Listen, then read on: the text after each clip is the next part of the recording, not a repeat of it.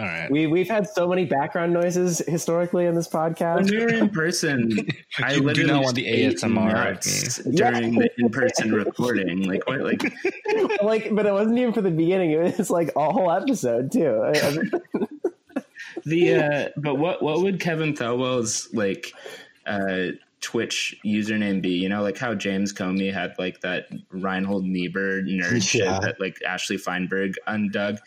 Thelwell would have something. His brother or like uncle, father, somebody who follows me on Twitter is a Liverpool fan, and he appears to be from either North Wales or Cheshire. So yeah, Crew Alexandra fan, book it. Yeah. Actually, Kevin Thelwell was fired in a scandal after it's revealed that he has a Twitch username showing an ironic reverence for John Sitton. And then all of his books are actually plagiarized from John Sitton's tweets. Yeah, he writes a lot about. I mean, I guess there's not a whole lot of loaded comic value, but he writes some disproportionate amount in his coaching manuals about the '90s Scotland national team under Craig Brown and the team that Gaza sombreroed and just never did anything really much at any level except qualify and get spanked at some tournaments. Wait, does he really? What's that? Does he really write about this? Yeah, he uses them as like one of his main examples for how like the 3-5-2 is supposed to work. Damn. But I feel like I have a lot of honking going on outside today, but that's actually not unusual for being from the old times too, right? And even on the 12th floor, that was kind of good. Yeah, I can't even hear it. I kind of miss it. That's true. Peaches in the hustle and bustle of downtown Brooklyn. Yeah, it worked out well.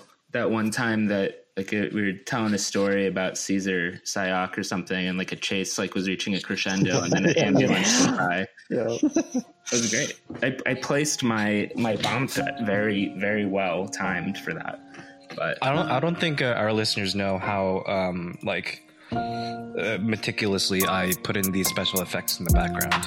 Yeah, it takes hours. That's why the podcast it's always late. 15 minutes before kick. But thankfully, we don't have to deal with that anymore because soccer's over. So yeah, I guess we should, let's get started. So.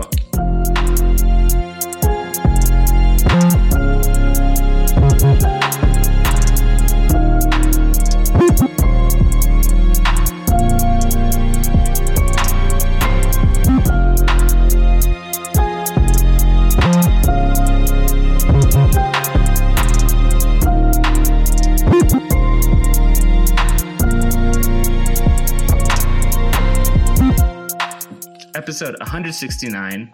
Nice? I don't know. 100 nice? A View from 202. End of the season. We're here. It's graduation day. We're all hugging goodbye. Hags, have a good summer. Have a good winter. The music's swelling in the background. Bittersweet. It's the big crescendo, the biggest, most important season, meaningful season of our lives. How are we going to think about moving to the next phase of our lives when this has been such a formative experience for us? The 2020 MLS Red Bull season, where everything was so stable and easy to understand. We are coming on the heels of Red Bulls losing to the Crew about a week and a half, 2 weeks ago. I don't know. 3-2. And we're after the roster releases. It's Britt, Peaches, Sam, and Cork talking about all these things. So I think for this episode, we're gonna talk about Columbus a little, maybe the lineup and stuff. Then talk about the roster moves, kind of with an eye towards off season, next season. Maybe channeling a little bit of last week's episode, kind of about the midfield and stuff. And then we even have an email this week and another question that someone sent us. So we'll pin that for the end. I think that's the vague order of operations. How are you guys doing this week? Are you reassured by seeing Boris Johnson and Barack Obama take the vaccine on air, or do you need to see Kevin Thelwell do it in a press conference first before you do it? I mean, when Barack Obama started drinking the Flint water, that's when I thought that all water was safe too. So I'm worried that the city of Flint is going to, snatch Kevin Thelwell away from us to be, the new city manager. But, wouldn't be the worst move they could make. But, I just hope that whenever, we do get the vaccine, that Kevin is one of the first people to get it, whether he's on camera or not. The knowledge that he has it would put me and my family at rest. Mm-hmm. Essential as worker, a frontline worker. The frontline worker, he probably gets priority. Absolutely. I would need Gerhard to take it. Otherwise, I don't know about. I feel uncomfortable. I just need his kind of like wholesome, reassuring appearance. To take it live. I think that would seal the deal for me. Mm-hmm. Personally, I'm holding out for the independent, open pyramid grassroots version of the vaccine to be produced by Rocco Comizzo. So you guys can enjoy your some brain chip being put into your bodies. I'm going to be enjoying a beautiful Kingston Stockade game in my mind palace after I take my beautiful vaccine. But fingers crossed for the vaccine. Maybe we'll be able to actually go to a game at Red Bull Arena next year. Ooh, that's weird to think about. The Red Bulls, this Columbus game, let's get it out of the way. So they lost 3-2. I think the most interesting angle to hit it from is the lineup, because last week our main question, I think, was if, we have a Red Bulls game where you need to win one game straight up, given the fact that it's been so hard to tell what is our best lineup, how do you approach a game like that, especially with Struber being brand new. And I think a lot of us were like, Jesus, I don't know, and just gave it a good guess. But we did, lo and behold, get a starting lineup that on paper I think makes a lot of sense. But the one X factor for me, or the one highlight, is that Kaku and CCJ don't feature in it. And the fact that it's both of them makes me think that is still a product of them coming back from international duty. If it were one of them, I could see one of them not making it into the lineup, either one, to be honest. But the fact that both of these guys don't make it into the lineup and then come into the game suggests to me that even though this was a win or die situation, we still kind of got an asterisk brokered lineup in Gerhard Struber's first game.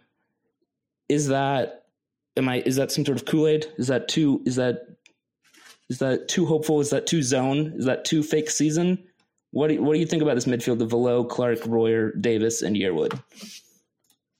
I'm a little surprised with Clark on starting. I think because I think, Britt, to your point, like it would make sense to me if CCJ didn't start. Like part of that seems fine. Like if there's Davis and Yearwood, two players who've like been there, and I think are ones that Struber would look at as like, steady players in that like bottom of the midfield. But I am surprised that Kaku doesn't start in that position. And if we're only talking midfield for right now, I think that was the one thing that threw me off. Yeah, I think so too. Yeah, Clark, I think, definitely has proved worthy of a spot. And indeed, he scores the first goal of the game. But if Kaku was going to get, I don't know, what minute did he come in again? He got like 38 minutes, right? You go to figure he would have been fit enough to start. I mean, I have to wonder how much of it is Struber literally not seeing those guys in training until Thursday at the earliest or something. Maybe even later because of the quarantines and everything. And I think that is a major factor of both. Maybe the fatigue wasn't as much of the case because like you said, they did put him in for about a half hour or so. But the mixture of the quarantine and just everything, the travel and not being able to train. Struber only had few days with the guys who didn't go on international break, and he seemed to be in his press conference a little bit. He seemed to gesture a little bit towards wanting to respect the guys who at least he had some idea of, and some idea of what to expect and all that. So I have to then and then in that case agree with your premise, Brett, that I think we did get a little bit of a compromised version of what we should expect from Struber, and I think it was always going to be the case anyway, because we were going to see some movement in this offseason anyway. I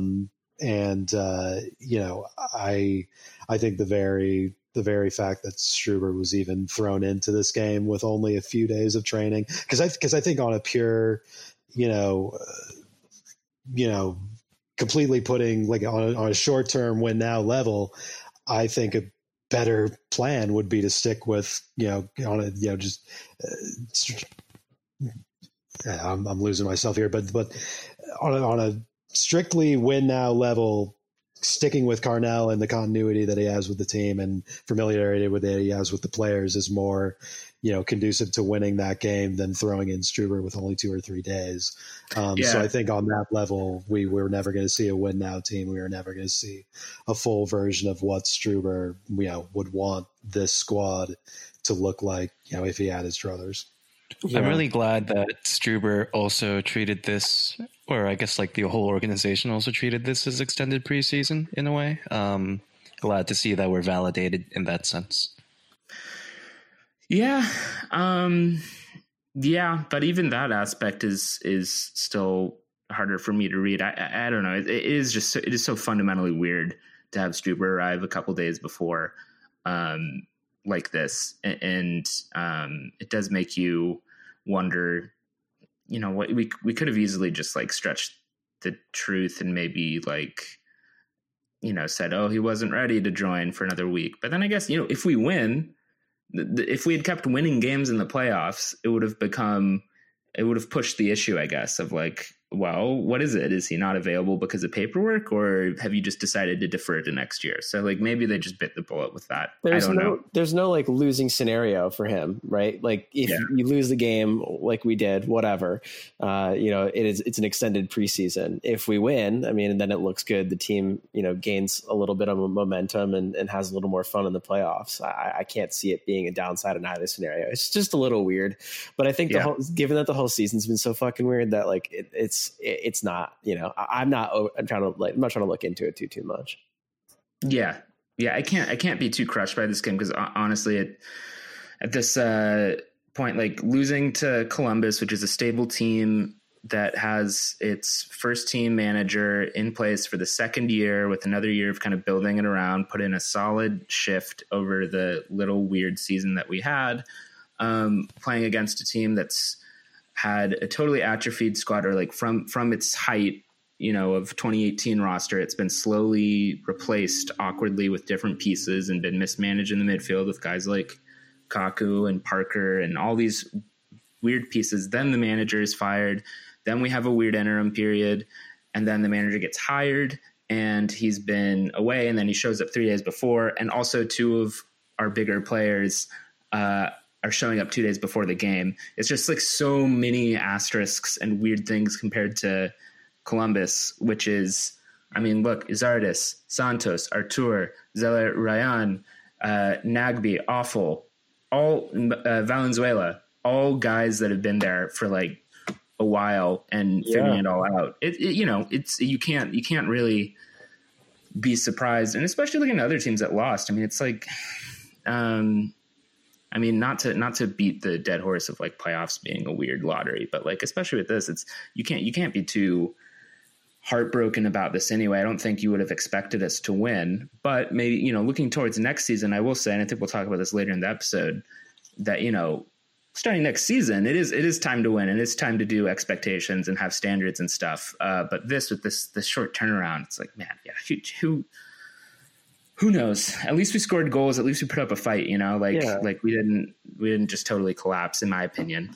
I thought we played well. I mean, and I think that we were, we had some confidence after the Clark goal too. I think that, it would be a different game if we didn't go into the half conceding that penalty and kind of taking the wind out of our sails. I feel like it looked very different as soon as we got out, into the second half. And that penalty, I mean, like, is that Drew Yearwood's third conceded penalty this season? Yeah, it's close. I mean, it's not a handball this time, but that is something that he could work on. I mean, I love the energy, right? But it's just a little, it's just not totally polished, right? I mean, he's still really young, so some of that is to be expected to some extent. Yeah. We've also heard about players, particularly from Yearwood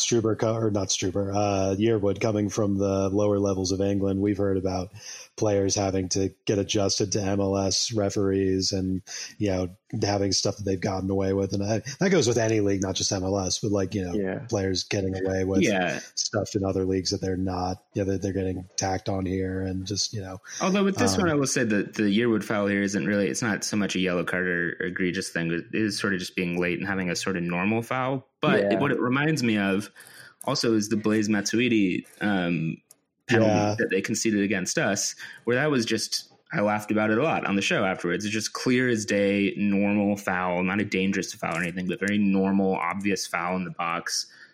And as Shep and Steve reminded us a million times on that broadcast, Blaise Matuidi is a world champion, if you haven't heard, World Cup winner.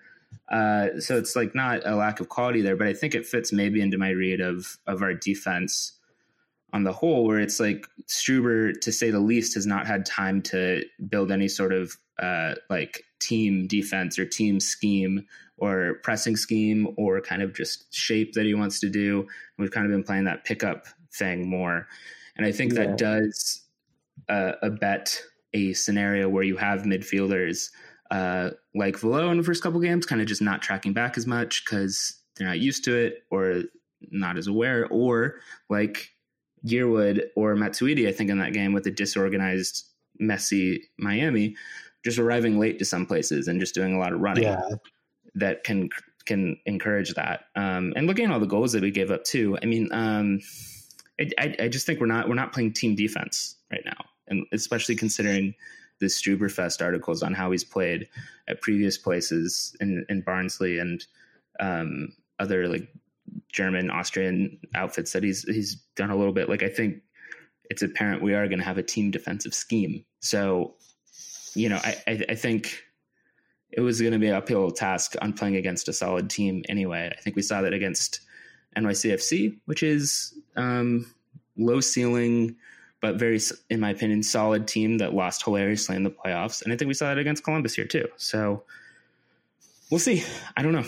I think the fact that you see guys like Parker nonetheless kind of recover their form can only be a good thing. But I think, we're just not playing team defense yet. And it's hard to say anything else. Yeah. But when it comes to scoring goals, we do, we see another start for Tom Barlow up top. Brian White comes in later and scores another late goal. Danny Royer makes an appearance in starting lineup again, which I don't think that necessarily confirms Danny Royer is here to stay for the plans, although his option was picked up as well.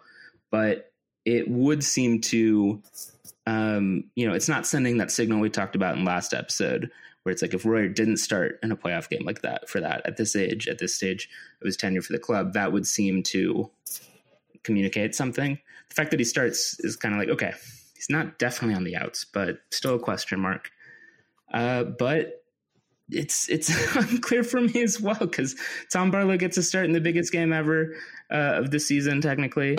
And he gets picked up in his option later. So my ongoing pet theory or proxy theory that I've been trying to go for, it's not necessarily totally false yet, but it's not totally true. Tom Barlow clearly isn't here just only because he's a clumsy approximation of someone else. They do rate him more than that, it seems. Yeah, totally. I think part of it, I mean, I mentioned this must have been a few months ago that he reminds me of the Dominic Calvert-Lewin type player where they have some, I think good, potential hasn't been utilized, and they are, they fall flat in front of goal a lot. But they finally maybe have a season, or in Everton's case, a string of games, because I think this season they've kind of collapsed. But I think that idea might still hold. Maybe if Struber is able to put together a supporting cast for him. I mean, honestly, I'm curious to kind of hear what everybody else thinks, but I don't think he had a terrible game up top. I kind of liked the energy that he brought, and he did do a pretty good job of going to the right of the attacking third and putting some dangerous balls in. It looked kind of, I mean, he was having fun with what he did. I had more of an issue with Royer's performance than I did with Barlow's. That's for sure. It's interesting that you mentioned that, Sam, the peeling off to the right part, because that is sort of, and I mean, this is going to be quite the uphill battle if it becomes a long-term thing with explaining Barlow or whoever to people, but or whoever Struber's strikers are to people, but that Struber's forwards are not necessarily meant to be in the middle trying to score all the time. Struber's strikers are meant to be more of an outlet and more to be kind of a guy to dump it to and move out and hold it for the rest of the team to move in, which that's a little bit of a because it's two strikers who kind of have their own halves of the field, as opposed to the more 4-2-3-1 pressing format that we've had with Red Bulls for the last 5 years or so, where everybody is kind of spreading out and looking for second balls off of long balls down the field. For Struber's system, it's a lot more of kind of trying to build on the ground.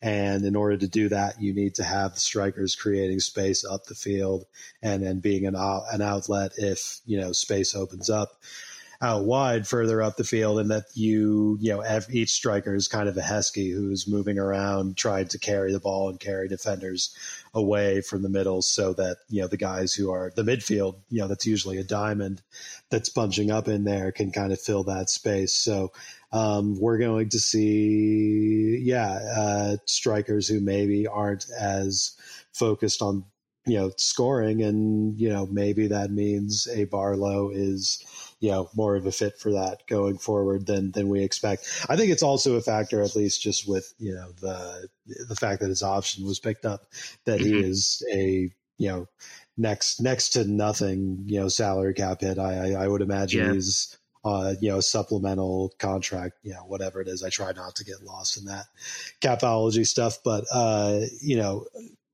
doesn't really hurt us at all to keep him around. Yeah. So why not? I as before he was even a thing, I guess I was a Tom Barlow booster, and I'll continue that and continue to say, he might be more valuable than, people might, initially realize. There's some sort of support for him too. I mean, even across like this, I think that, I don't know how far to look into it, but the fact that Carnell, who's going to be staying on in an assistant coach capacity, had rated him so highly. I think that there has to be some kind of consistent agreement that Barlow is somebody that the club just feels like he ticks a box in some way. And I hope that the results, whether it be goals or chances created, they uptick a little bit next year with a larger system in place. Yeah, it seems like Barlow is, if nothing else, coachable, which they appreciate. I just wish we could go back in time and give him that Leo Messi human growth hormone shot to make him 2 steps faster to make up for some of the other things. Send him to some rural Austrian doctor who adds fast twitch muscles to hamstrings, horse or something. Placenta, right? Exactly. Yeah. That's a throwback. Have Tom Barlow and his frat brother get lost in the Austrian woods and meet some doctor who lets them in for the night. But I'll stop it there. I don't like the direction I'm heading with that. Before we maybe move on to roster stuff, can someone refresh my memory on how Valot played? Was it more forward, or is it back in the center again? Oh, I don't remember. Cork or Peaches. It was wider. I mean, because you had pretty full middle with Davis and Yearwood and Clark. Which I think it's definitely a factor for Velo being kept on and being valued by the system that he can play in central midfield, but and then that he did fill in there most of this year. But I think going forward he'll be valued as more of a. I think going forward Struber is going to incorporate more central players in his formation than he was maybe able to with what was essentially a Bradley Carnell team against Columbus, but in which case, when those more central players in a more central formation is installed, that Velo will be kind of more of a shuttler or maybe even a backup 10 in that kind of diamond formation. But if we end up having maybe like a 4-2-2-2 or like the 4-2-3-1, that's more traditional for the Red Bull setup, that he'll be more of a wide player. Yeah, I think looking back at this, the main thing that I whiffed on anticipating lineups was being very confident that Jared Stroud would be an inked in starter, which, I mean, he does play eventually, and I do think he's clearly seems to be in the plans for the team, but lo and behold, not in the starting lineup there as well. And I do, it's sort of a joke, but I do actually kind of forget about Clark here or there. Just partially. I don't think it's really about Clark so much as just, the circumstances of the season. But I think when Clark kicks a ball in our kit next year, it'll click for me more. But yeah, I'm hoping for that. But I definitely feel what you're saying as far as just that even if he ends up being great, like that he. Even if he ends up being great, and even if the team ends up winning, like the plan for him being signed is not to eventually be part of a big winning team. It's more as kind of a sidebar to that, if you catch my drift. Yes, that's a good point, because I do feel like even with like it's not necessarily confirmed the smoke with Leipzig or whatever. Mm-hmm. It does. It's not like Yearwood. It feels like a very successful flyer that we're taking, as opposed to any sort of piece that we're expecting to be part of success that the team has, as opposed to the success that the team's sort of technical operation has. Right. They seem to have set the expectations differently, even from Adams. Where Adams, they kind of communicated as he was rising up, oh, this kid's going somewhere soon. But with Clark, it seems to even be more aggressive, where it's kind of been leaked and disseminated that he might even get a big time transfer to Europe, maybe even before he's had a Tyler Adams-esque season. Maybe he just has a couple flashes here, and it's still just sends him over there. So I think I've maybe been keeping that in the back of my mind, that we're Yearwood, I think we're expecting to show up every week for a while at least. And Kaku, I think as well, we were expecting to be our main guy for a couple years, and then hopefully find an Almiron-esque transfer for him or something, even if we weren't expecting to keep him as a career guy. But Clark, he might get called up to the bigs even before any of that stuff. So there was this point in 2018, I think, when everyone was thinking oh, is Tyler Adams going to go when Jesse goes as well?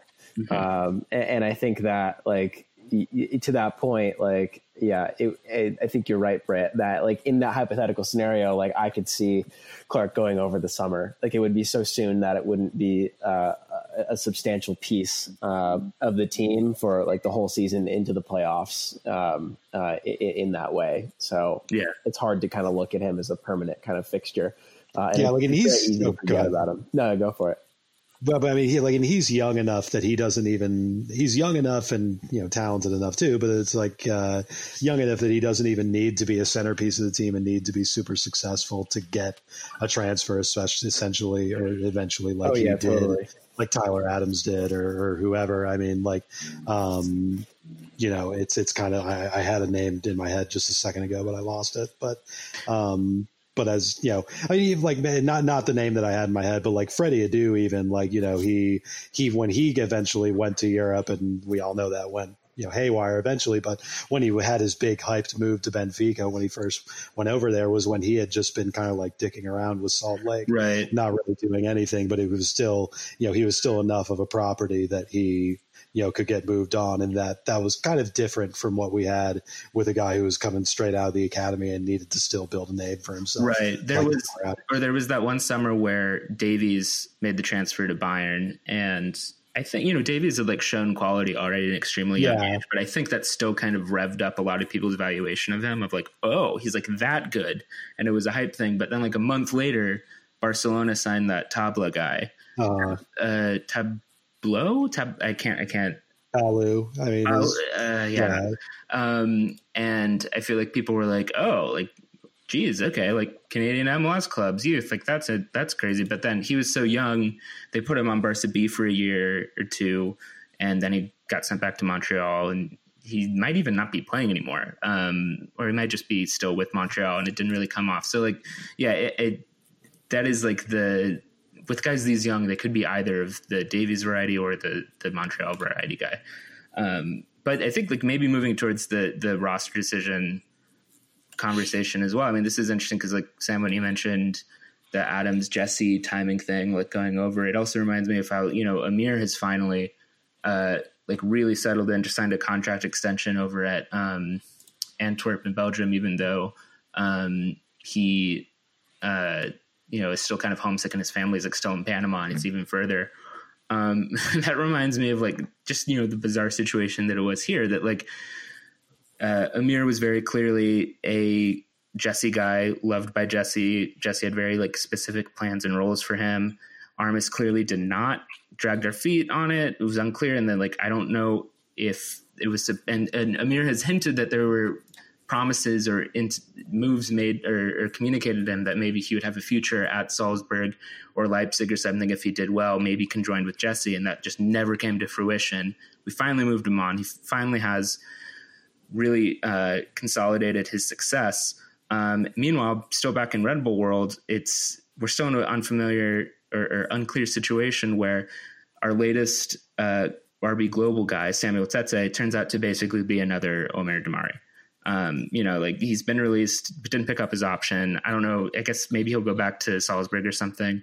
But lo and behold, it turns out to be another one of those kind of low stakes loans that didn't end up being a permanent move. So we're kind of back to a situation, in my opinion, where we still don't really know much about like the details of like player back and forth between Red Bull New York and Red Bull Salzburg and or Leipzig. We have the standout case of Adams, who kind of forced his way over. We have the standout case of Jesse, who seems to have networked and handshaked his way over it and also did a great job here.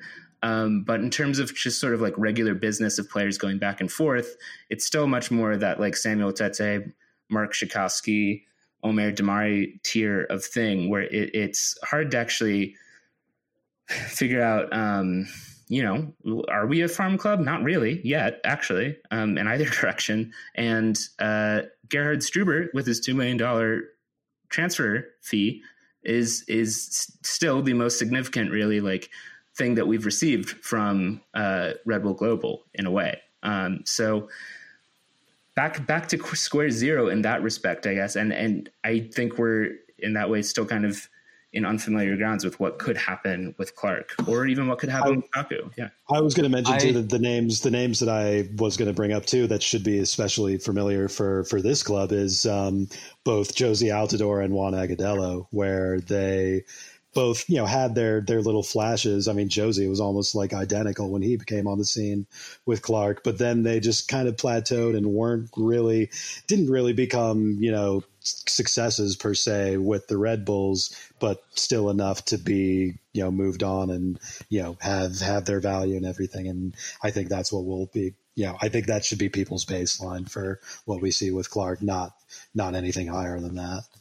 It's nice, I think, feather in the cap, but at the same time, I think the worst possible thing about the Columbus game was not that we both lost, and as well as got like U.S. men's national team stalkers excited. Yeah, I mean, that's kind of my thing about Clark too, is that it doesn't feel like he belongs to us as much as other players because of sort of the context where he came onto the scene, I guess. That is true. Yeah, that's a good way of putting it. Both from the national team respect of the rubberneckers or whatever you want to call them, and also I think like the RB Global, super diehard RB Global people being like, oh, he's going to Leipzig for sure. He's going to, play on this date and for Liefering and then do all this stuff. Where it's like, okay, is this kid from Minnesota that I heard of in June this year? I don't know if he's going to be gone by next June. What? Fine. Yeah. Okay, fine. Let's see what happens. I love the goals he scores for us, but I kind of said that like Struber. Goals he scores for us. But we'll see. Should we look at the other moves on the roster decisions? We held off on recording this episode until these are made.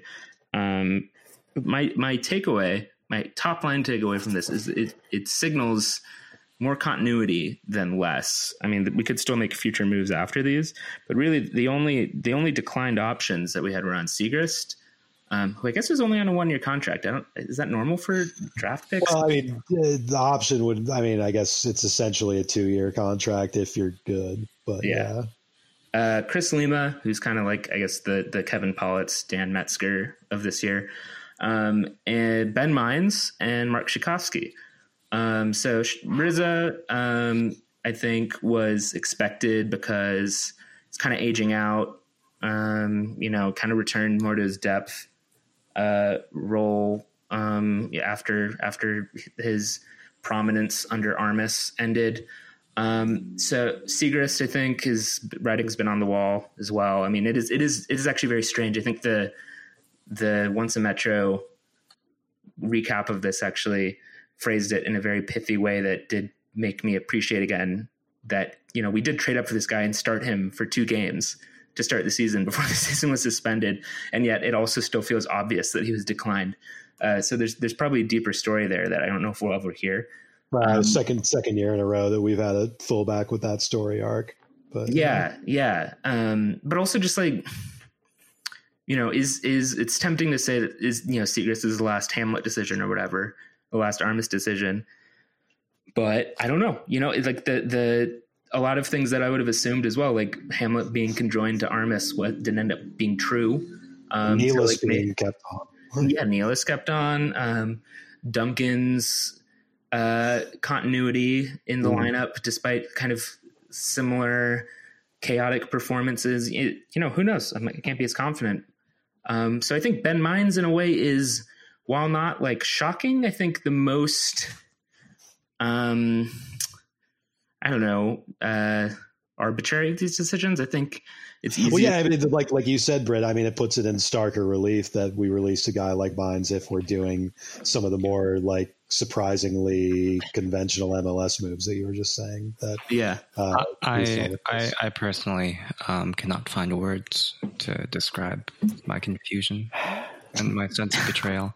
We were asked to do a tribute, I think, but to me, I mean, Ben Mines can never really die, right? Like he has been established. It's just the first 2/3 of the name Ben Mines stands, so that lives on forever.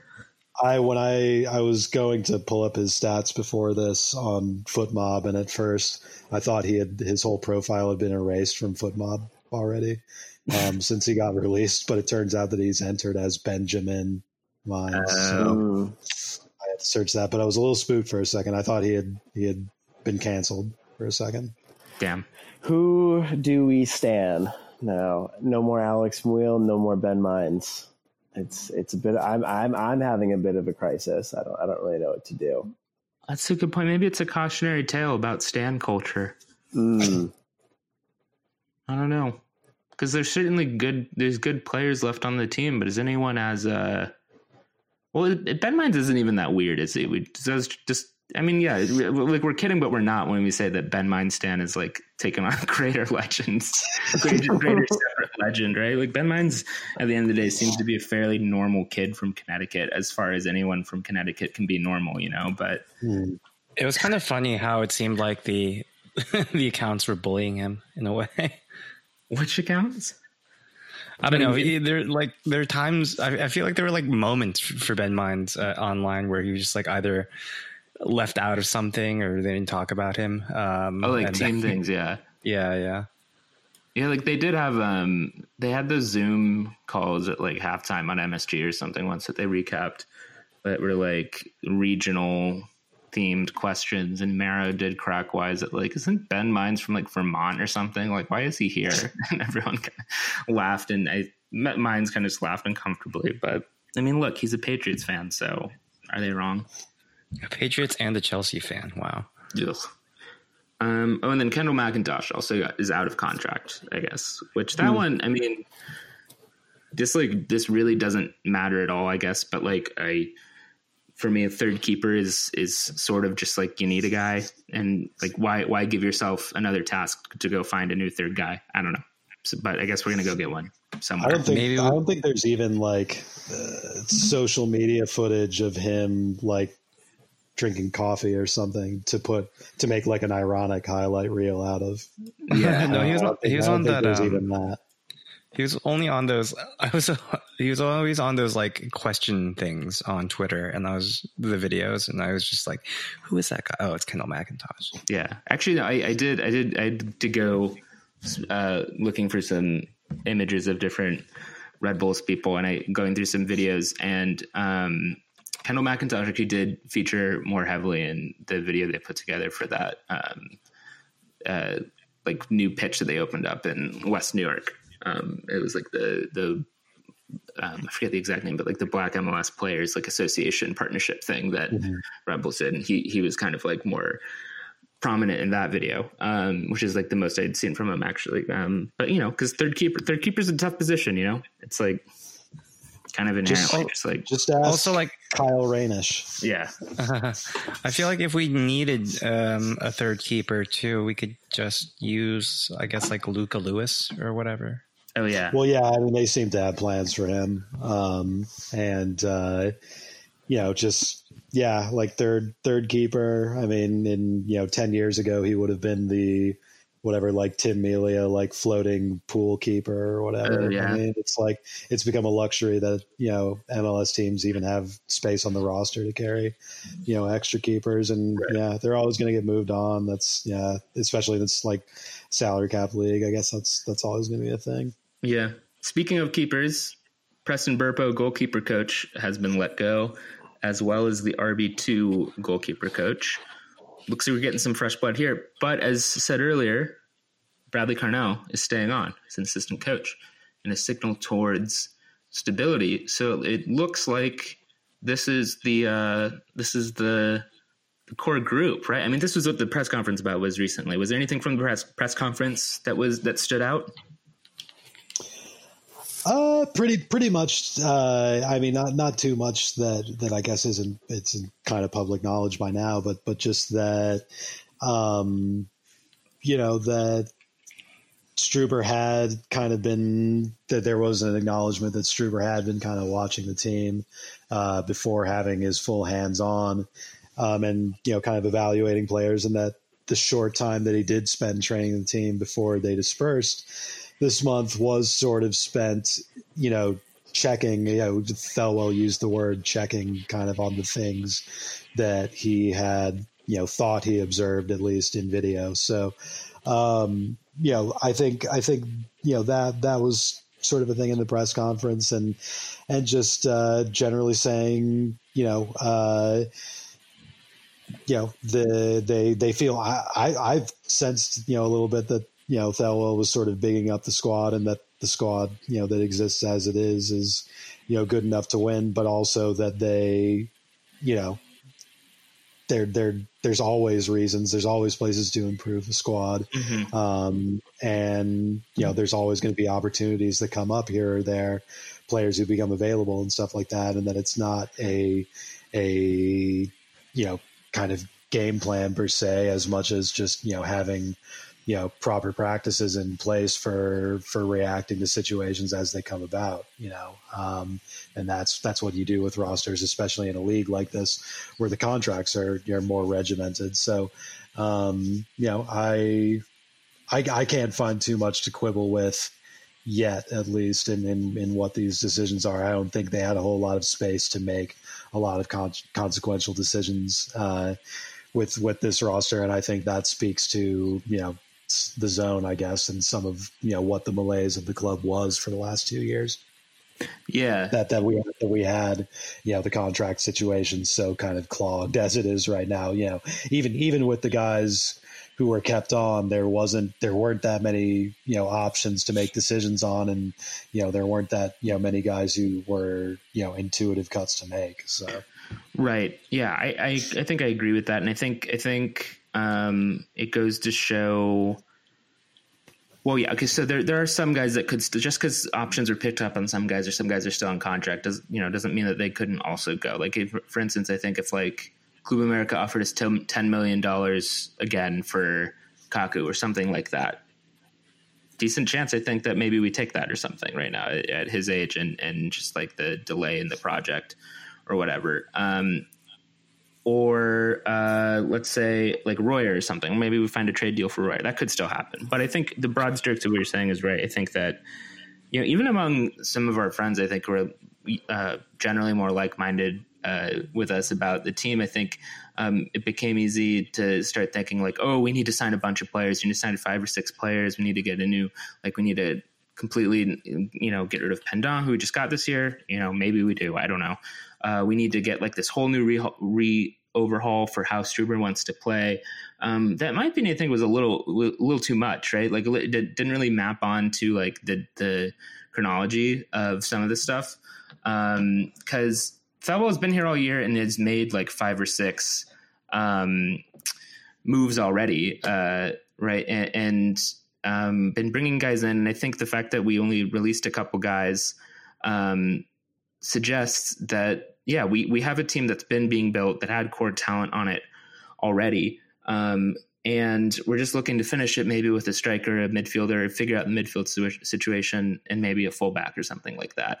Not that we need to make a ton of overhaul. And that I think it's possible that just having a full preseason with Struber in charge and actually going over like a team defensive scheme and a team shape and all of that could, just that alone, improve the guys we have here already, even without a new player here or there, So maybe we still see another big departure, but so far the signals point that way to me, that we're already underway with our transition to this kind of new scheme of Red Bull under Thelwell and Struber. Yeah, I think there's an expectation too that not to bring back the system as the star cliche, but that Struber's Austrian pixie dust will kind of lift whatever lift the form of all players in the team. And maybe some of the newer guys aren't this case, but we know a lot of the guys in the team, can perform on a much higher level than they have the last year or the last 2 years. Yeah. So we've seen some proof of concept of that too already, with like Parker getting better by absolutely. Yeah. Addition by subtraction. So I think it's possible. And oh shit, what was I going to say? Totally blanked. But I was just going to say that I think it'd be really, really funny and good if we just left Royer unprotected in the expansion draft and he got selected for some reason. I think that'd be really funny. That could be fun. I mean, that could be, well, I guess maybe that reminds me of what I wanted to say as well. Cause that's kind of like, when Chris Duval got picked in the expansion draft, it felt like weirdly written on the wall, right? Like we left him unprotected and when he got picked, it was like, okay, yeah, it makes sense for who even came in that year. I guess, I don't know, whoever who picked him, it felt intuitive. But I guess I'm viewing maybe this next coming season, maybe like almost like the 14 to 15 shift, maybe in a way, but like viewing it as though we've signed our version of Sasha and Felipe a little bit earlier in the like previous season, and we've seen them play some weird games. Because like I think with this new system we're going to be playing under Struber, that like we're going to see this 4-2-2-2 midfield a little bit differently, and it'll be kind of similar to how we kind of overhauled that in 15. And it's hard to see how it looks, and you wouldn't have been able to tell that, I think, in 2014 if we had gotten Felipe a little bit in advance. I think this aligns with this vision of the roster construction is basically already underway, right? Like I think it became easy to start thinking maybe that, we need maybe 5 or 6 players.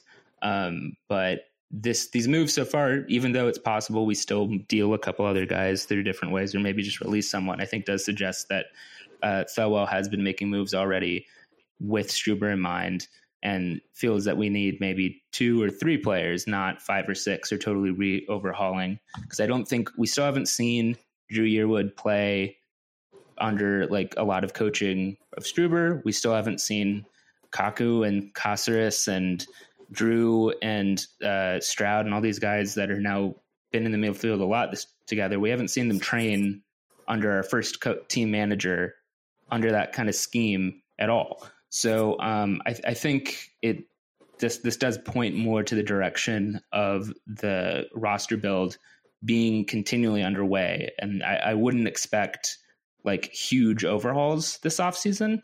I do still want a striker. I mean, I think what Cork said earlier about Barlow and Struber strikers, I think is interesting. And like, you know, more of Heskey's is interesting. And I like the sound of that in a vacuum, but part of me does still kind of want a striker to come in and kind of reassure me on that front, even if it's not going to be someone banging in 30 goals a year per se. You know, I think we still need an addition there. And I would expect one still, actually. Is that naive to expect a striker signing still? I don't know. I think if we see maybe a year loan for Maddie, we might see something, but it depends. Like who are we looking at? Like, yeah, I mean, it's a kind of a fact of nature with this club that is in recent times, especially that we never really know who anybody we sign is until he happens. We're not a club that makes like super intuitive signings where even Kaku is someone that no one knew about. Right. And if you approach that a certain way, it's almost liberating, right? Like just, you know, don't really worry about it. It's impossible for you to predict it. Just analyze it as it comes in. And it becomes like a little like, you know, Christmas present one morning, you know, but like, and it's just like, there's that factor where we just don't even know. We never know, you know, where the team's looking or which guy might come up. I mean, you know, the line on Red Bull is often that, you know, their whole goal is to scout the entire world and have a, you know, the entire, you know, football manager database like IRL. Mm-hmm. But, you know, I don't think they even know what direction they're going to go in for a striker, because I think even because we saw Ivan Toney over the summer, where that one was a little bit more of like, you know, Thelwell has only been in the job for a few months and he's still kind of going through his files from England and, you know, going after some guys who he thought might, you know, he might be able to knock out of the tree from there while he was still kind of familiar with the scene there. But I think increasingly as time goes on and he becomes more detached from that scene that he had been a part of for a long time, I think it's going to, take over more of the Red Bull factor of that he has a, you know, pretty wide open, you know, plan or not plan, but birth of possibilities for where his transfer targets could come from. And I think he basically said this in the press conference earlier this week, that it's a matter of, you know, opportunities presenting themselves rather than going out and, you know, seeking a guy just for the sake of it. And, you know, maybe those guys will pop up this winter and we'll make a signing. And you'd think striker would have a lower threshold than other positions for having that sort of guy being worthy of a signing. But, you know, it could be very well that even though we have a, you know, pretty glaring hole at striker, or not necessarily hole, but just, you know, that's a big area where we could improve. we could just go without making a move for another, window or so. It would be fitting with Red Bull's mantra and a little bit of what we know about the temperament of Thelwell that, we would not just make a move for making a move's sake. So that factor should be kept in mind. If we do that, we better win though. Cause I guess maybe to pick up on a thread I left dangling earlier, I'm trying to be sensitive maybe to the fact that hearing like fake season over and over again, even though we genuinely believe it, might get old. And I think it's, as we've said in previous episodes, and it's not just something we're saying to like be contrarian online. I think it is generally how we all feel. The converse of this is that next March, it's like, it's going to be less fake. If nothing else, everyone else is going to be, even if we're still bubbled up, even if there's no fans in the arena and stuff, like the teams are going to be more on an equal footing with preparing for that reality. And Struber will be here for longer. And, a lot of those qualifications that I've been saying this year, I think are not going to apply. And I think I will be expecting kind of to start seeing like the product of what's going on. So if we don't buy a striker, it is going to be incumbent on them to start delivering on results. I don't anticipate in March or April, I don't want to be sitting here defending Thelwell or Struber if we're not doing great and we didn't buy a striker, or the midfield hierarchy situation is still unclear.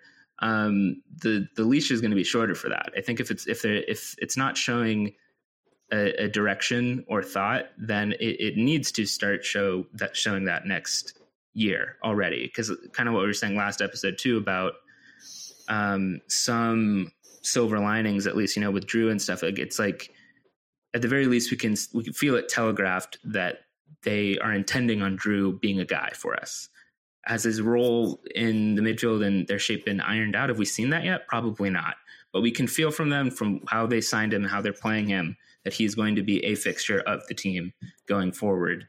We need to see more of that, I think, more development of that kind of thing in the midfield and up top, with some results. Because I think my nightmare scenario, well, it's not really a nightmare scenario, but like a very annoying round of discourse will be if DC United completes this hiring of Chris Armas.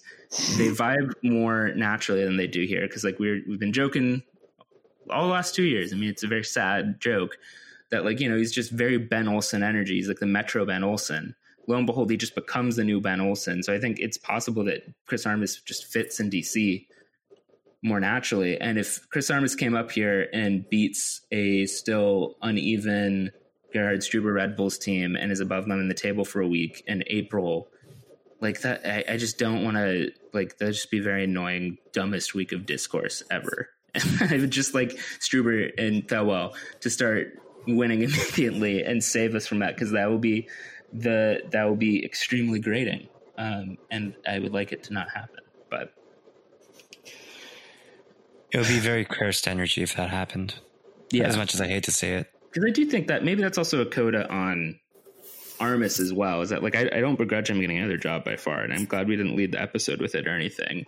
But I think that kind of cuts to the core of one of the issues with Armas, right? Was that we felt his vision and his style and his literal tactical management plans were just not up to snuff for our standard, and I do think they fit the standard of DCU right now much better. And DCU is a worse club than we are. And sometimes bad clubs beat good clubs. And it's not unlikely that happens eventually. And you can finally sign Juan Agudelo.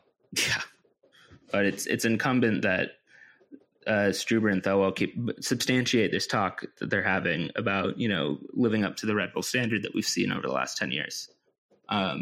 Which I think now would be also a good time to reiterate. I mean, we hit this note a couple times as we record the podcast throughout the year, but I think it's always helpful to recap what the theory or what the recent history of the club is in recent years, and what we think actually has happened recently. Because I think one of the most grating things in Red Bull's discourse or news that pops up is when people are just not tracking the perception of something. It becomes very easy to pass off some received wisdom as though that's always been the theory and what's going on, when it wasn't. So specifically for this year, I'm thinking that of the notion that Chris Armas was doing the best he could with a limited squad, and that the beginning of 2019 was not the continuation of a 2018 squad, but that Armas deserved more time, more or less, which I think as it was happening, we all disagreed with. So the way that I'm viewing 2019 or going into 2021 is that basically 2018 was the height of the Jesse Marsch Red Bulls project. Chris Armas took over halfway through and kept the momentum of that project and was able to replicate Jesse's methods and styles, also with the help of an extremely dynamic presence in the locker room in Tyler Adams and on the field. And again, I think also looking back at the videos, the match day videos from 2018, you just see literally Chris Armas is just replicating like Jesse's style interpersonally with people. I think it's palpable when you notice it. Like, none of that happens in 2019. 2019 is a slow moving disaster of Chris Armas never really introducing a coherent tactical plan, week to week plans for who's starting where are mess. Players are on the field sitting around not knowing where everyone is being, just dwelling on the ball. This happens for all of 2019. Going into 2020, we've now bled a couple players off the roster. BWP has left and has had a kind of ugly departure from the squad, or stilted departure maybe from the team, despite having his number retired. We've had Amir Murillo leave after being seemingly frozen out in uneven form. Kemar Lawrence has left. The 2018 squad, in effect, no longer really exists, whereas at the beginning of 2019, 10 out of 11 of those guys were there in March. 2020, we gave everyone a little bit of a longer leash with COVID. Earlier this year, I was on this podcast saying, don't fire anyone. It's all whatever. Just get home. Then Chris Armas all of a sudden looks shockingly like he did in 2019 in a way that I did not expect. And then the real escalating factor to me seemed to be that Chris Armas started getting really mouthy and having an attitude about it towards the doubters. And like, it gets quiet when I make decisions that work, which seems to not be appreciated by Kevin Thelwell when he fires him.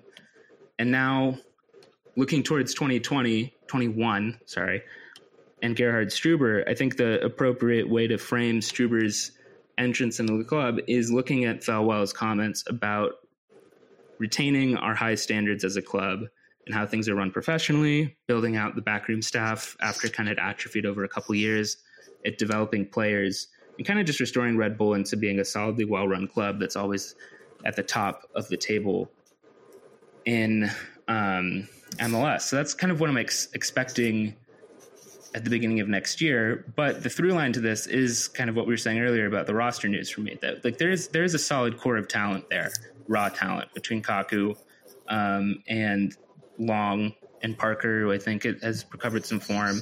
And guys like Falo, and even some young guys like Omir Fernandez, who's stalled a little bit, but I think still has plenty to add. And I think the project should be looked upon as building upon that, and that Struber and Thelwell have signaled that they're going to try to do that now. And now's the time. Now's the time, really, next season to start turning it in. So I'm looking forward to it. I think it should be exciting. But I'm going to try to not just unquestionably cape for Thelwell and Struber next year. I think now's the time. That is my recap of recent Red Bulls history, though. Yeah. No, I mean, I totally agree that,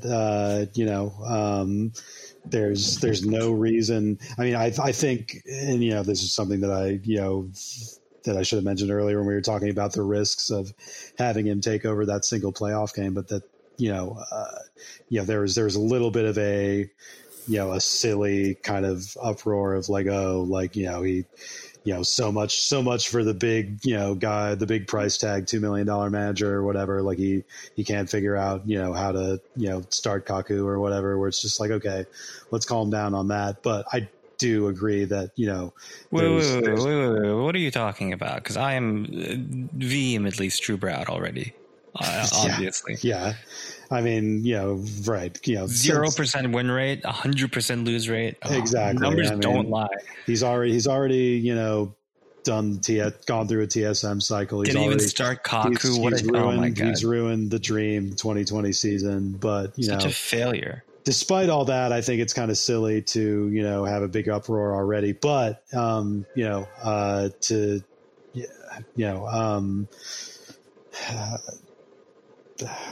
my train of thought, but there's no reason to be caping for him, like you said, Britt, and yeah. I think the big thing that we wanted, the big thing from 2020 is when the decision to move on from Chris Armas happened. Kevin Thelwell reified a couple really important things to us, which is that the club can be doing better than this, and the players after Armas departed showed that their ceiling was higher than what was being shown. That we didn't have to be playing this really mediocre, dreadful to watch static soccer. That wasn't just the inherent nature of the talent on the team. And then Thelwell went a step further to say that this is not the height of our ambition that it should be. Like beating NYCFC on that Sean Johnson error is not something that we should be pumping our chests about, that like Armas was. Now the question of is Thelwell going to successfully restore that is contingent. It's remaining to be seen. But in 2020, it felt like a great sanity check and leap forward that somebody at least was acknowledging that the state of the club in 2019 and early 2020 did not need to be accepted. It's not just the way it is. We should try to move forward. Maybe we won't successfully move forward, but we should certainly be trying and not accepting the idea that Red Bull New York is just some small 2-bit club that shouldn't expect to do well in the regular season and should just have a lottery chance every offseason at MLS Cup. So here's hoping, but that statement I think is the biggest thing in 2020. We got an email question along this line, so maybe we should move to emails now before we round out with the latest Pat Benjamin scoop that's come in. Tease a little bit, but we have, to take us back to the old days, we have a Benny question again. We've got a couple Benny questions this year. Feels good to be back in Benny world, but not Ben Olsen world. So Benny wrote us this week to say, as we've been saying, we all know that this season doesn't count. We all know that the age of That's So Metro is as over as the age of calling your new album your new CD that's about to drop. My question is, can you imagine an alternate outcome in the 2020 season that would have been able to inspire the thought, That's So Metro, as opposed to the thought, That's the Zone?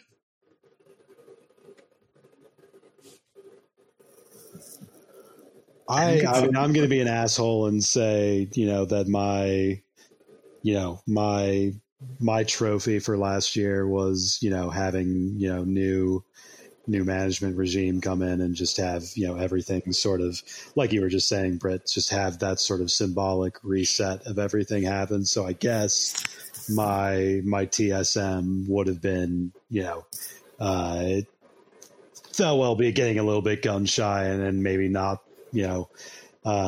deciding to hit the button after DC and Armas just continuing to let things fester and then decline, but then, enter into this fake, everybody except 3 teams playoffs and do his run to the cup and have that whole, song and dance play out and have, it would have been a purgatory for Thelwell as, also as well as all of us, to just have, Armas be in the zone, become Olsen even further. So I guess that would have been my that's so Metro to again be an asshole.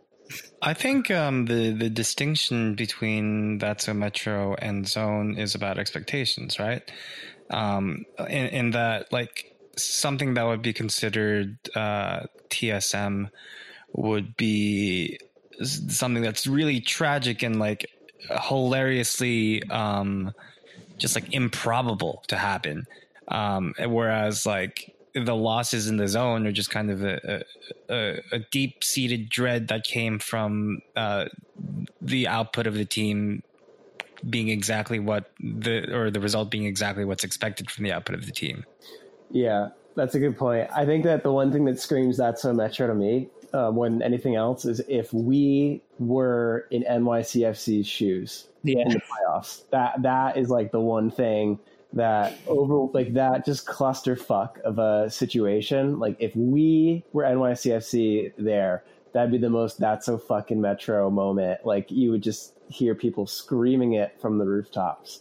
Like if that were the case. But I think even to add to not only that game itself, but if Thelwell were to have gotten here, I think to Peaches, your point of like the expectations being higher, like if Thelwell got here, or not Thelwell, if Thelwell and stuff, I guess I meant to say Struber, if Struber had gotten here earlier, had been coaching sooner, had been able to implement some sort of, I think, style that he wanted into the team.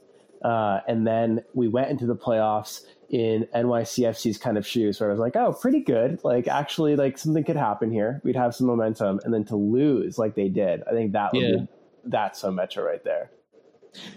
I totally agree. And I think it's a tough question because like it is hard to imagine That's So Metro while in the zone, because I think like part of like a lot of the agita and frustration of the recent years is a feeling that there was like a That's So Metro creep into things that didn't really fit, and that like people were saying about things that they really shouldn't, and they're kind of looking for it. And there's like a powerful inertia to bring the club back to like a tragic state. And I think like 2012 and the encroachment on the penalty, and then like Thierry Henry not taking the free kick, even though who knows if he even makes it, and then Nick De Leon like scoring that goal. To me, that is like peak recent That's So Metro, like in like terms of the tragedy and frustrating refereeing decisions. So like totally agreed, Sam, that the NYCFC debacle would have fit that. But like That's So Metro feels that inertia where it was like in the same way that like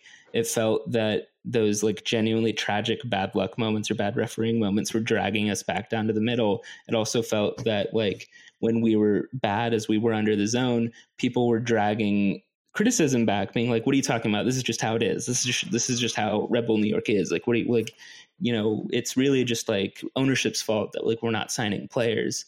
And like, you know, I was around for 2009, like you don't know what bad is. And it was just like insisting on that constant like middle mediocrity that I think was what made the zone feel like everything was so meaningless and hard to get out of. So it's hard to think about it, but I think that like maybe like That's So Metro, like if Struber had arrived earlier, and then like maybe something then happens to us similar to what happens to Barnsley, and somebody like pays $4 million for Struber to be a coach or something going. Maybe that would be That's So Metro. I was so Red Bull rather than So Metro. Because I mean, like I remember when we started this podcast, I started like toying with the idea that there could be a That's So Red Bull versus a That's So Metro that would be like a slightly different context. That's the closest I can get though. But it feels very funny and comforting in a weird way that City had such a calamitous, ridiculous result happen to them, especially given that they're supposed to be winning right now. Like this is supposed to be their winning form, as you said, Sam. It's so funny.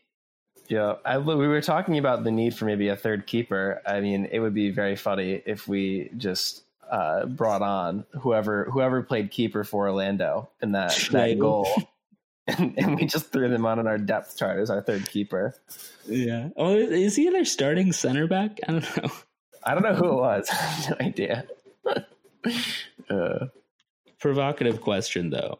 We got another question that I think maybe can tie the bow up on the Armas thing with DC United.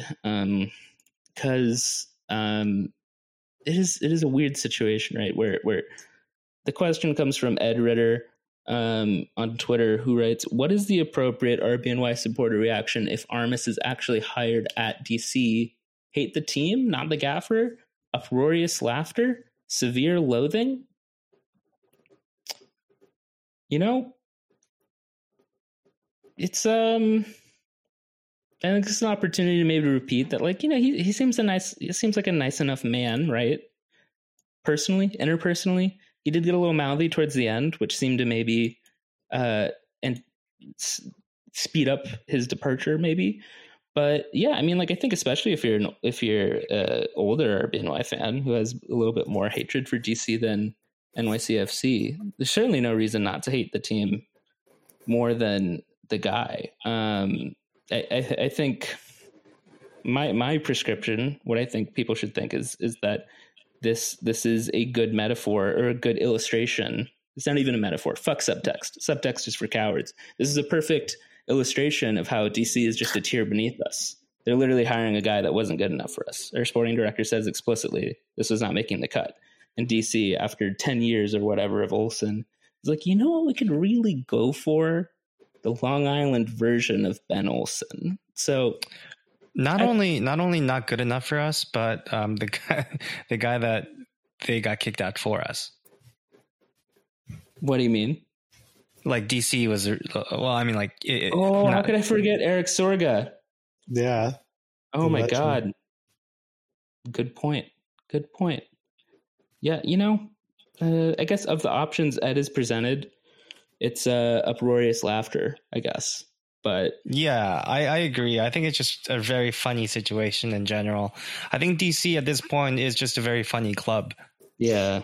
I think it's a different situation because like in New York and here, I mean, we've been over his whole backstory and then the easy pass and all that kind of stuff, and how that impacted the sense of why he was in the manager's role here and how it wasn't necessarily something he had clawed his way to, so to speak. But this feels different to where he is definitely like putting himself out there, trying to prove something, trying to,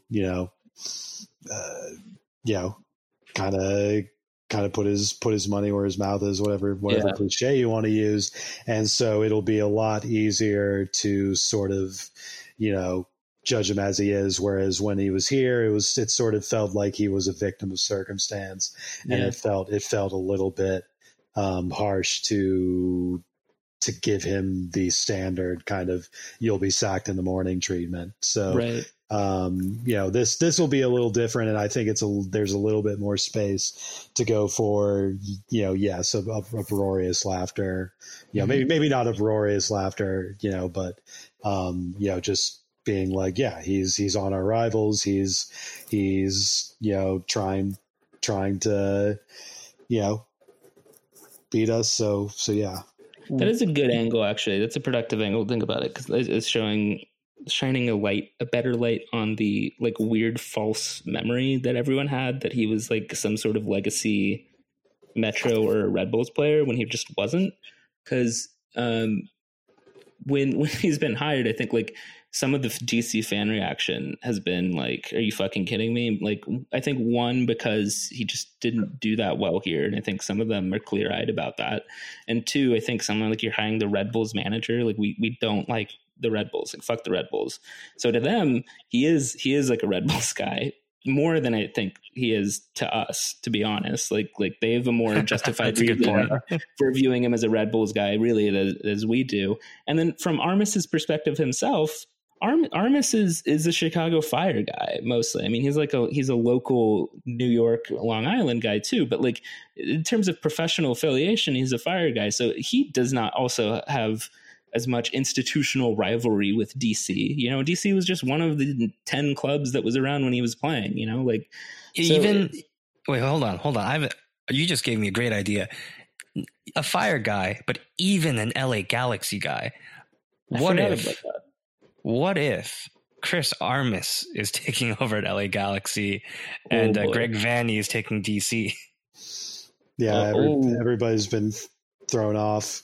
If only we had Pat to set us straight on what's actually going to happen. Pat's time. Pat did drop us a line. I will say, final note on Armis before we get to Pat is that I actually don't expect them to finish last. I fully, like, as much as we are critical of Armis and don't think he was right here, I fully anticipate them to do like 6th to 8th place or whatever and make the playoffs half the time, which is exactly what he was on track for doing here. which was not good enough for me, you know? So like, if he doesn't finish last next season, I'm not owned is the most important thing. I think there's going to be Carl Robinson vibes. Yeah. To how they qualify for the playoffs. Are there going to be, are there going to be, fuck, I lost my train of thought. Let's just move on. I was going to say, wait. One thing I had thought of when we were talking about all this, especially as we talk about how funny it is as we laugh at the Chris Armas situation. What would be the worst of the two scenarios next year? Chris Armas taking DC to win a cup, or City winning their first cup? I think City winning their first cup. I don't really care about DC winning a like MLS Cup. If they won the Shield, that'd be fucking hilarious. But that's a good question, Sam. But that is a good question because in normal circumstances, I would say what Pete just said.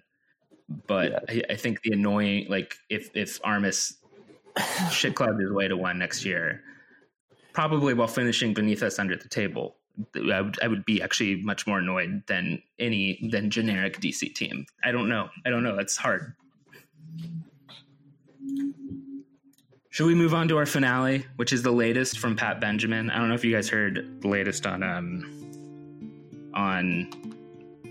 the Energy Drink Soccer Show, but didn't the Adult Swim character guy tweet something about Pat Benjamin? Yeah, I think so.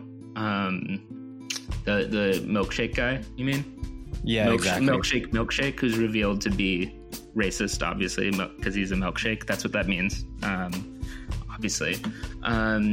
So Pat Benjamin has taken the habit of embodying different American soccer journalists through a mysterious portal on the 77th and a half floor on the Trump Tower. So I think this is how I received this transcript and this story from him, because I received it in a dream just seamlessly into my brain. So I think that Pat's been using this portal and has gotten so good at it that he just enters and sort of incepts these stories in fully delivered form. And it's a privilege, Mr. Benjamin. I'm enjoying your brain being in mine. I welcome it. Please bring me your wisdom and all of these scoops, because you guys, as much as we've been talking about Gerhard Struber and managerial decisions, you know, like, it didn't have to be this way. We almost hired none other than Dome Tehran. Can you believe it? Thankfully, or like, we were already deeply into the process of contacting Struber, so it didn't come to be, but I have it on good authority that there was actually a meeting between Lord Kevin Thelwell, Dennis Hamlet, and none other than former NYCFC manager and then Flamengo manager Dome Tehran. What would that have been like? I think it would have been kind of something like this. I think it would have been it was at the Betanzos restaurant in Newark, New Jersey. Of course, in the Ironbound district. Many Red Bulls fans may know similar restaurants in the area from going and getting some Rodizio before the game and all you can eat. So this is, of course, in late summer 2020. And Thelwell and Hamlet are walking into the restaurant. As they're walking in, Thelwell turns to Dennis and just says, "Listen, Dennis, I do appreciate you setting up this up, even though it's likely already, quite likely already that we made a managerial decision. You know, I think at the very least it should be edifying to talk with a former colleague of Pep Guardiola, and I'm flattered that he was able to reserve the entire restaurant so we can have a socially distanced in-person meeting. Because keep in mind, this is during COVID, right? Very important. Got to be masked up." Hamlet, though, turned to Thelwell and says, "Right, listen, Kevin, I should tell you, Dome, well," and right as they turn the corner and enter the dining room, they hear loudly, "Hey, mira, look what they got dragged in." And Hamlet finished his sentence. Dome took to the life of the tri-state area quite strongly while he was here. Thelwell turns to him and says, Did he just say gat? Hamlet tells him, "Yeah, it's Catalan for cat. For cat, with a cat dragged in." Tehran continues as they walk towards the table. "It's about time. I was about to march off to the latest marvel Johnny's got up in Fountains of Wayne. Kevin, can I call you Kevin? You been up there yet? That's some quality handiwork. Not like that cool the old they got down at by Root Koch." Thelwell to Hamlet in a quiet aside says, "Caught?" He says, "Quatre." It's like 4 in Catalan. He's still kind of working out this whole New Jersey Catalan thing he's going for. Thelwell and Hamlet finally reach the table though and sit down across from Dome Turan, and Thelwell starts and says, "Well, Mr. Turan, it is a pleasure to..." Then Turan bellows, "Bujo, Artur, Bujo, Vine, I'm starving over here." Entering from the corner is Artur Bujo, the restaurant owner, who walks in with an extremely weary, exhausted face.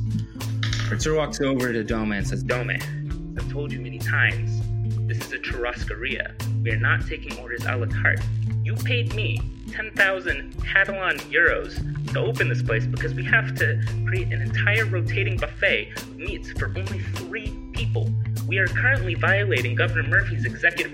And Turan yells and interrupts him. "Listen, those are certified notes backed by the Bank of Catalunya, the Banc de Catalunya, backed by St. George himself. They are going to be worth millions once Independencia hits. And let me tell you, Mayo Meech, Independencia will hit." Artur is exasperated. He's eager to move on. You get the impression he's heard this many times from Dome, and he's received maybe many thousands of Catalan euros. All of a sudden, Artur realizes that Dennis Hamlet's there. He says, "Buenas tardes, Dennis. Dome no me dijo que estarás en esa reunión." And Hamlet quietly, trying to not get too much attention, says, "Gracias, Arturo. Dime si alguna..." And Turan yells again, says, "Hey, whoa. What is this Castilian? I thought you was a Portuguese." Arturo says, "Dome, I've told you many times, I am Galician. I speak Spanish, English, and Galician." Thelwell, meanwhile, is looking to break the tension, just progress the meeting and get on with it. He says, "Well, thank you for having us, Mr. Bujo." Arturo all of a sudden gets in a huff and says, "Madre de Dios, me trae un inglés de mi restaurante. ¿Sabéis que los ingleses hacen en el carte? ¿Me queréis quemar?" Then he says, no te preocupes, Arturo. Kevin es de Gales. Gales is how you say Wales in Spanish. Arturo says, Gales, like Galicia. My friend, welcome. I'm sorry. Toronto is not pleased with this whole thing going on. He says, "Se acabado el broquil," which is a Catalan expression saying the broccoli is finished. This is bullshit, Arthur. What's this Galicia shit? Are you Castilian now? Next you're gonna tell me you're a friggin' communist. Arturo says, no, do not worry, Dom. In Galicia, we are very fascist. Turan says, hey, cool merda, that's what I'm talking about. Yes, I am a Catalan nationalist. Yes, I love Franco. We exist. Thelwell is understandably concerned, but relieved that at least the tension seems to have been resolved here. Turan says, let's get some bacala. Arturo responds, no, it's bacalao. Turan says, bacala. Arturo responds, bacalao. This goes on for several minutes, just correcting each other as to what to call this fish. As this drags on, Thelwell gets a little antsy, and he looks around the room, and he starts noticing some things that are kind of off about this restaurant. There's some strange items. There's a framed painting of a large man with a burly head of white hair going all the way into his beard, covering his entire chin, standing proudly next to two cats sitting on a luxurious pillow in a luxurious but very gaudy apartment overlooking Central Park. There's a framed Christmas party photo dated from 1979. It seems to include, could it be Adrian Heath standing at the center with all of the employees in a tuxedo? Thelwell's been doing flashcards of MLS coaches and front office personnel for months, and he can't believe his eyes. He looks down at the carpet, and for the first time, he notices its strange tiled pattern. It's a pyramid with the Eye of Providence, like the thing on the US dollar bills, like the Illuminati stuff.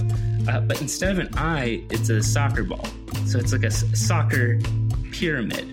So he glances over at Dennis for a reality check, but Dennis seems to be sort of out of it too. Like he's having an out-of-body experience of some sort, and he's like communing with an outside party or like some outside person, and his shaved head is shining really brightly. And it's only at this point that Thelwell realizes just like how fully staffed and buzzing this restaurant is. You know, despite being closed to the public and just private to them, it's like almost as if it's been slowly filling in with new people coming and seeping through the nooks and crannies of the walls of the restaurant, resuming the daily work of a restaurant after, you know, decades past, washing dishes, mixing caipirinhas, rotating spits of meat around a flame. But the most decadent amenity of all of these by far is the dessert cart, which is a fixture at, if you go to a Rodizio restaurant that kind of serves in this model, and it's remaining in full operation, and it's carrying an assortment of different regional flans and torts with its own dedicated server carting it around the little restaurant, offering it to you, even if you have your little red flag up at the table saying, I don't want anything more. But something about this server feels familiar to Kevin Thelwell, uncomfortably familiar. You know, Thelwell is wondering if it might just be a gnawing regret and guilt and the really unfortunate but deeply necessary actions at Bear Mountain earlier this summer. You know, the whole issue with the big burning tribute. He's been loath to admit it, but he's begun to feel the blood of the Red Bull feigning from his veins the last few days, but he puts this out of his mind. Thelwell is looking down to his mobile phone, which is, of course, a Razer flip phone in pristine condition, as though it's just been taken out of the box.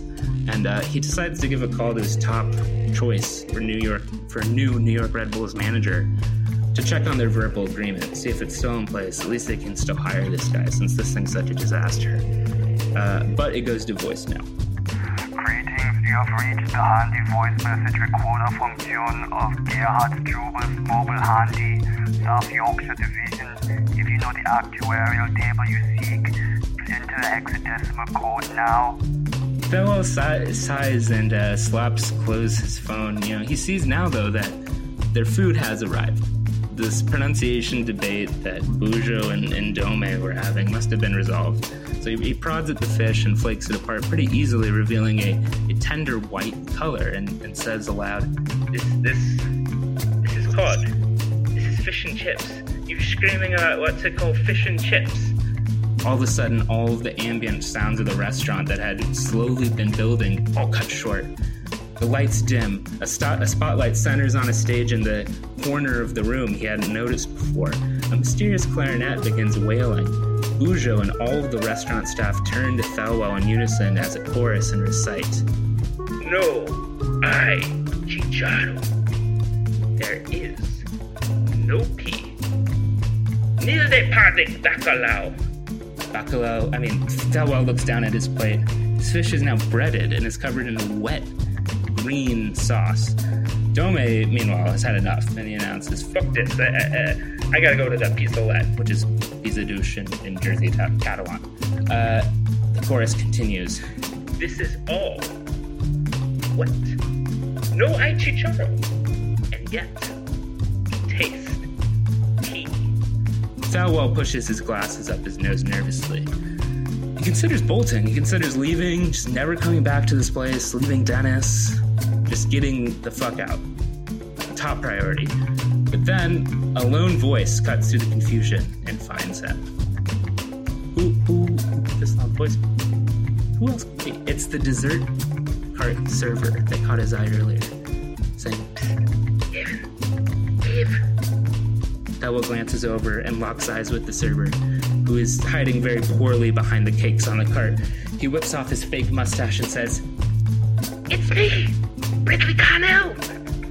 It's Bradley Carnell. I almost lost the invite to this meeting, Kevin, but luckily I've been moonlighting in cybersecurity, and I can see all of Dennis's meetings in Outlook. Good thing I've also been moonlighting as a Portuguese waiter here to research more acronyms for the team's slideshows. You know, Portuguese has got several more diacritical marks to work with. You always have to keep your technical horizons wide, you know, Kevin. It's gone a bit weird here, hasn't it? Boy, this Dome fella's gotten a bit racist, hasn't he? You know, in Kinderhoven, which is what we call kindergarten in the Afrikaans, Bruce Grobois came to visit, and I said, Mr. Grobois, why do you keep saying Rhodesia? You're from Zimbabwe. You should have seen his face. Thelwell, though, is resigned to sitting through another meandering story like this. Of course, Carnell has found him yet again, despite his invitation being lost in the mail. But at least he's safe in the knowledge that he is, in fact, still in the corporeal world if Bradley Carnell is here. So this cold comfort, though, is short-lived, however, when all of a sudden Dome Tarant comes bursting out of the bathroom he was in with a small vintage revolver aloft, saying, "No one gives Dome Tarant a lousy bottle of Casillero del Diablo. Someone's gotta pay. New manager of old. As Tarant starts firing off shots in every direction, the dining room snaps into chaos. The lights come up. Hamlet is out of his trance. He, Thelwell, and Carnell all bundle out of the restaurant and pile safely into Carnell's Volkswagen Jetta. As they recklessly speed across the bridge that many of us Red Bulls fans know, spanning between the Ironbound and Red Bull Arena, over the Passaic to Frankie Rogers Boulevard, they come to a screeching halt and nearly hit a pedestrian in the crosswalk. They stop just in time, though, and let out an exhale. It doesn't look like Dome is following them. It doesn't look like the creepy Arthur Bujo and all the chorus are following them. Pedestrian, meanwhile, steadies himself by placing a hand on the hood of the car. He glances upwards to reveal that it is none other than Mo Keita. Hamlet and Carnell yelp in surprise and floor it. They seemingly go straight through Keita's body, although Thelwell looks back in the rearview mirror and he seems to be standing there completely unarmed. Thelwell is totally confused at his colleague's horror, at why they would be so surprised to see a former player of theirs in the street, but he's distracted ultimately when he gets a ping for a new email on his mobile phone. It's from Gerhard Struber. The subject line preview just reads, "Yeah." He sighs relief and he closes his eyes. They're back at Red Bull Arena. That's how we almost signed Dome. Well, I guess we didn't really get close, but we almost signed Dome Tarant that way. That's how the interview went. Did you guys know that Dome Tarant got really into the New Jersey life? Go figure. I don't know. I mean, I believe it. What's not to love about New Jersey? About being from New Jersey? There's more space to build a nice big house with a deck. You know, a winery. He lived in Westchester. He had kind of like a Westchester vibe, but he spent all of his time and had his entire social circle in Jersey. He thought The Sopranos was about Westchester. Yeah, well, he had like his punch card for the getting another meatballs at the IKEA in Paramus was like only one away from getting full. So that's why he couldn't stay in Brazil that much longer, because they don't have IKEA in Flamengo. They do have it in Paramus, though. It's one of the largest in the world, so it can't stay away. But I mean, who doesn't appreciate just a nice bit of marble fountain work at Fountains of Wayne? I know I do. No, it's better than the Westchester fountain stores, which is why he drives over. Yeah, that's why it wasn't a fit ultimately at NYCFC, and that's why it didn't work out at Flamengo. I think Dome will find a spot, but I salute him for this glimpse into what it would be like if there was a large Catalan diaspora in the area. I mean, maybe there is, and I just don't know about it. But I think that Ibero-British relations really need to improve. This has really taught us a lesson about that.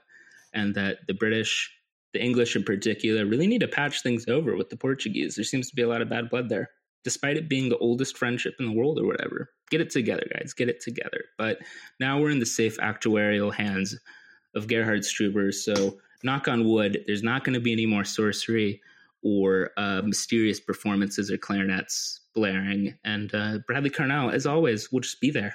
Even if you don't invite him, he's going to be there. So there you have it. Yay. The latest from Pat Benjamin. Who knows when we're going to record next? I don't know. It's off season. Maybe in like a couple months when we got news. Maybe something big will happen. Yeah. Are we doing the traditional the post-season episode, which is this one, the off-season episode, and then the pre-season episode? Is that how we're going to do it? We can, but we can just collapse it maybe because those were really, those are after longer playoff runs and stuff and less weird schedules. So maybe, probably it's already December. Shit. Maybe we'll do one in January, February. Maybe something big happens. what is it called? No anime episode this year. Maybe there will be one. I mean, I think we just write our own anime now. I mean, everything I said actually happened, but yeah. Right, exactly. But we can make our own anime about the players or something. That's true. If you want to send us an email, as always, it's contact@viewfrom202. We can't promise we'll get to it soon.